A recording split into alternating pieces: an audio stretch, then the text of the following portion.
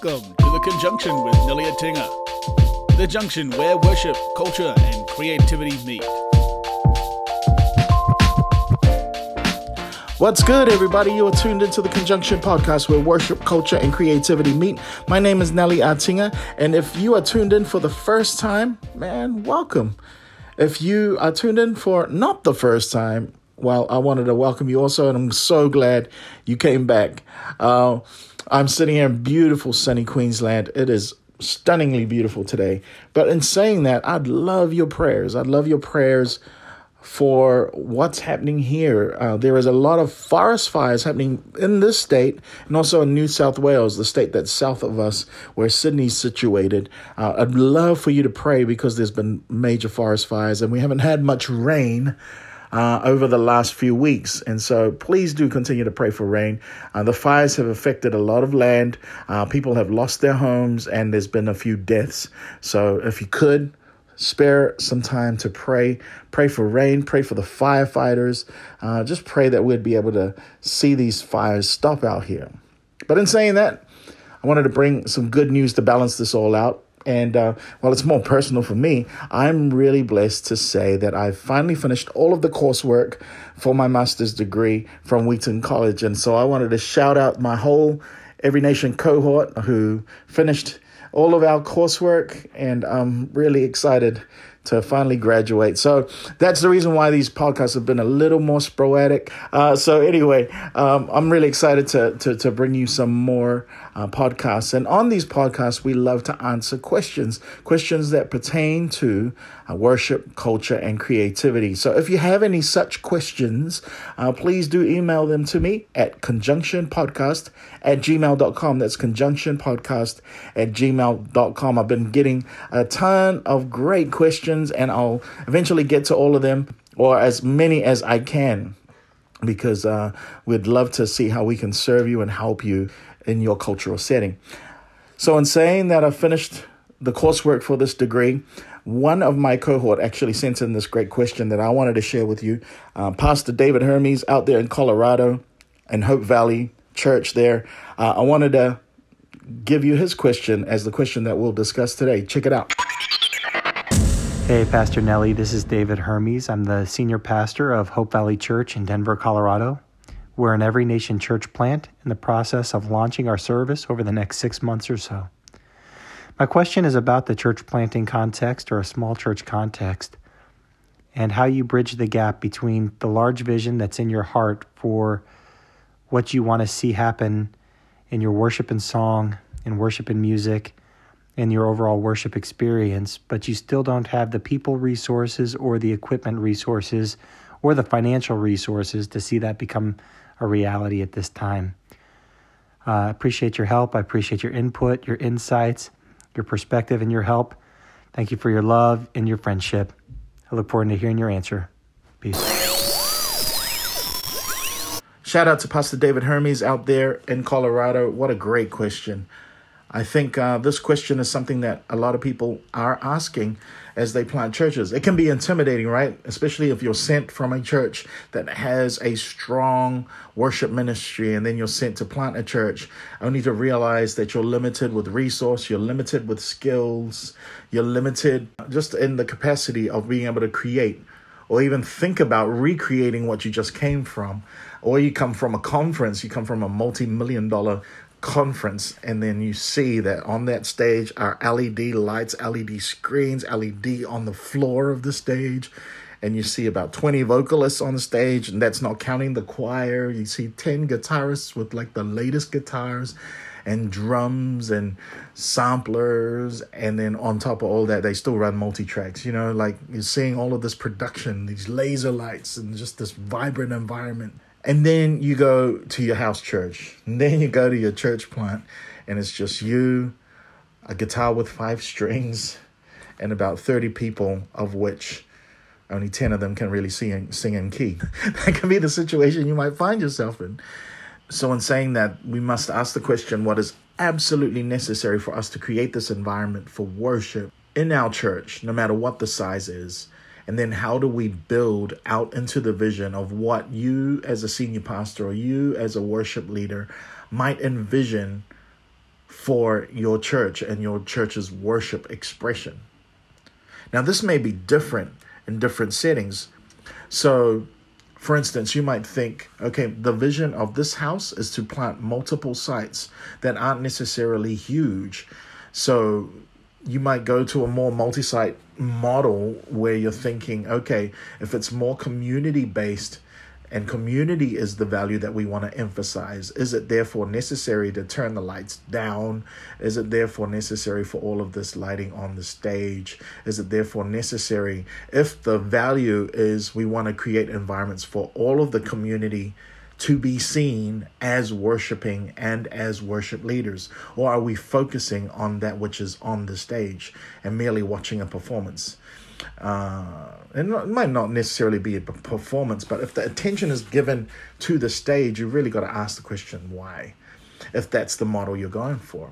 If you're going for more of a large church model, then I can see the reason why you'd want to push for that in the future if you're wanting to build out a bigger location with more people. But then you really need to ask the questions too with regards to participation in worship. How do you draw that out if what we light up on stage or what we give emphasis to on stage is deemed as that which we place most value in? And this is the opportunity that you have as a church planter, or you have if you are in a smaller church, is to create that environment foundationally so that as the worship culture develops within your church, you're able to set a precedence for everything that follows. So I'd ask the question, what is absolutely necessary?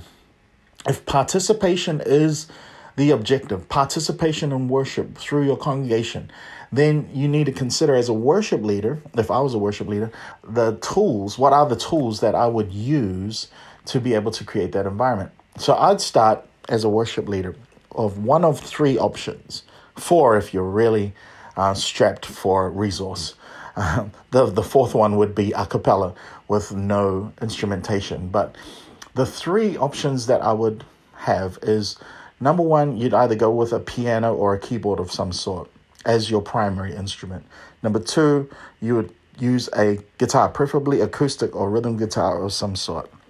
And then number 3, if you don't have an instrumentalist that can play either of those 2 instruments, and I'll get to the reasons why those 2 instruments, then you would probably look at the option of going the instrumental route using either MP3s or using video tools. There's plenty of them online that give you the lyrics or give you the instrumental platform for you to be able to just sing over the top as a congregation. Those are all fine. They work. They have their advantages and disadvantages. So moving to keyboards. Why keyboards? Keyboards are good because they're chordal instruments and they have dynamics. The Italian word where we get piano from is the full name is pianoforte, which is soft loud. So you're able to control dynamics and in a much fuller range of frequencies because you've got anywhere between 41 to 88 keys to be able to control that environment. And so that's why my first choice would be piano or keyboard. That's because I'm a piano and a keyboard player. But then the disadvantages that they're not as portable as a guitar, which is the second option. The guitar is a chordal instrument. It's portable. You can take it anywhere. And so if you're in a house church or if you're out, leading worship out in the field somewhere, it's a lot easier to take a guitar wherever you go. So the guitar is also blessed with quite a range. If you have a good rhythm guitarist, a guitarist that can play strong rhythm, then you may want to consider the acoustic guitar or a rhythm guitar of some sort. And if you don't have that as your basis for instrumentation, then you can move into more of the option of using the instrumental. But the disadvantage to that then becomes that you are restricted to whatever is on that MP3. So because the MP3, the person that's playing on the MP3 or the music file that you have or the video is not conscious. It's not looking out into your congregation or your group to see if everybody's engaging in worship or not. So they don't control the dynamic. You're just playing an MP3. There are tools that you can use. You can use apps that have what you call pads, sustain pads. And so you just find out what key your MP3 is in, and then you would link up in between songs by just pressing a synth pad that would be in the key of either the following song or the song you just finished. And those sorts of tools help you to link up songs in between, because there's nothing more awkward than finishing an MP3 or a video track and having nothing there while you're switching tracks. So those are the three foundational options that I would have for instrumentation. Now, as the worship leader, there are things that you need to consider. Usually as a worship leader, and in my own experience, when I've led worship at larger conferences or larger churches or larger venues, you can push for a higher key normally, because it creates more dynamic and fervor in terms of the feel of the music. But if you are in a smaller setting, is that really necessary? If you're trying to draw out participation from people, can you do with lowering the key and not dominating in the way that you lead? So you lead the song, but give plenty of space for others to participate, but controlling the dynamic of how people sing. So the question, right, you also need to ask yourself, do I really need amplification if I'm playing a guitar and the group is about 30 people? And that determines the size of the room. So there's all sorts of questions that you need to be asking. Are we fooling ourselves to think that we need a huge PA system with an LED screen and we've only got 20 people sitting in the pews every Sunday or every time you meet? You want to create an environment where the people that are coming can engage in worship. And so those are some of the questions that obviously open up to us when we start to consider what worship might look like. So we need to ask what the win is. The other thing you need to keep in mind is when you're in a smaller group, all eyes are on you and on everybody else. And so you don't lead worship like you are on a stage in front of thousands of people.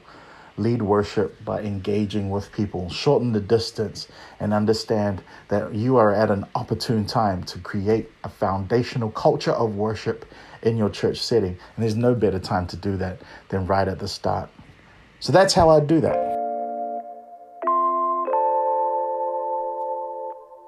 Here's what we're enjoying right now, because sharing is caring.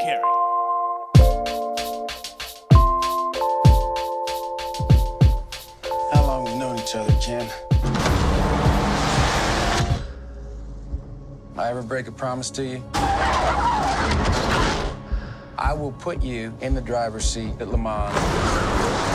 You just shut your mouth and let me do my thing. All right.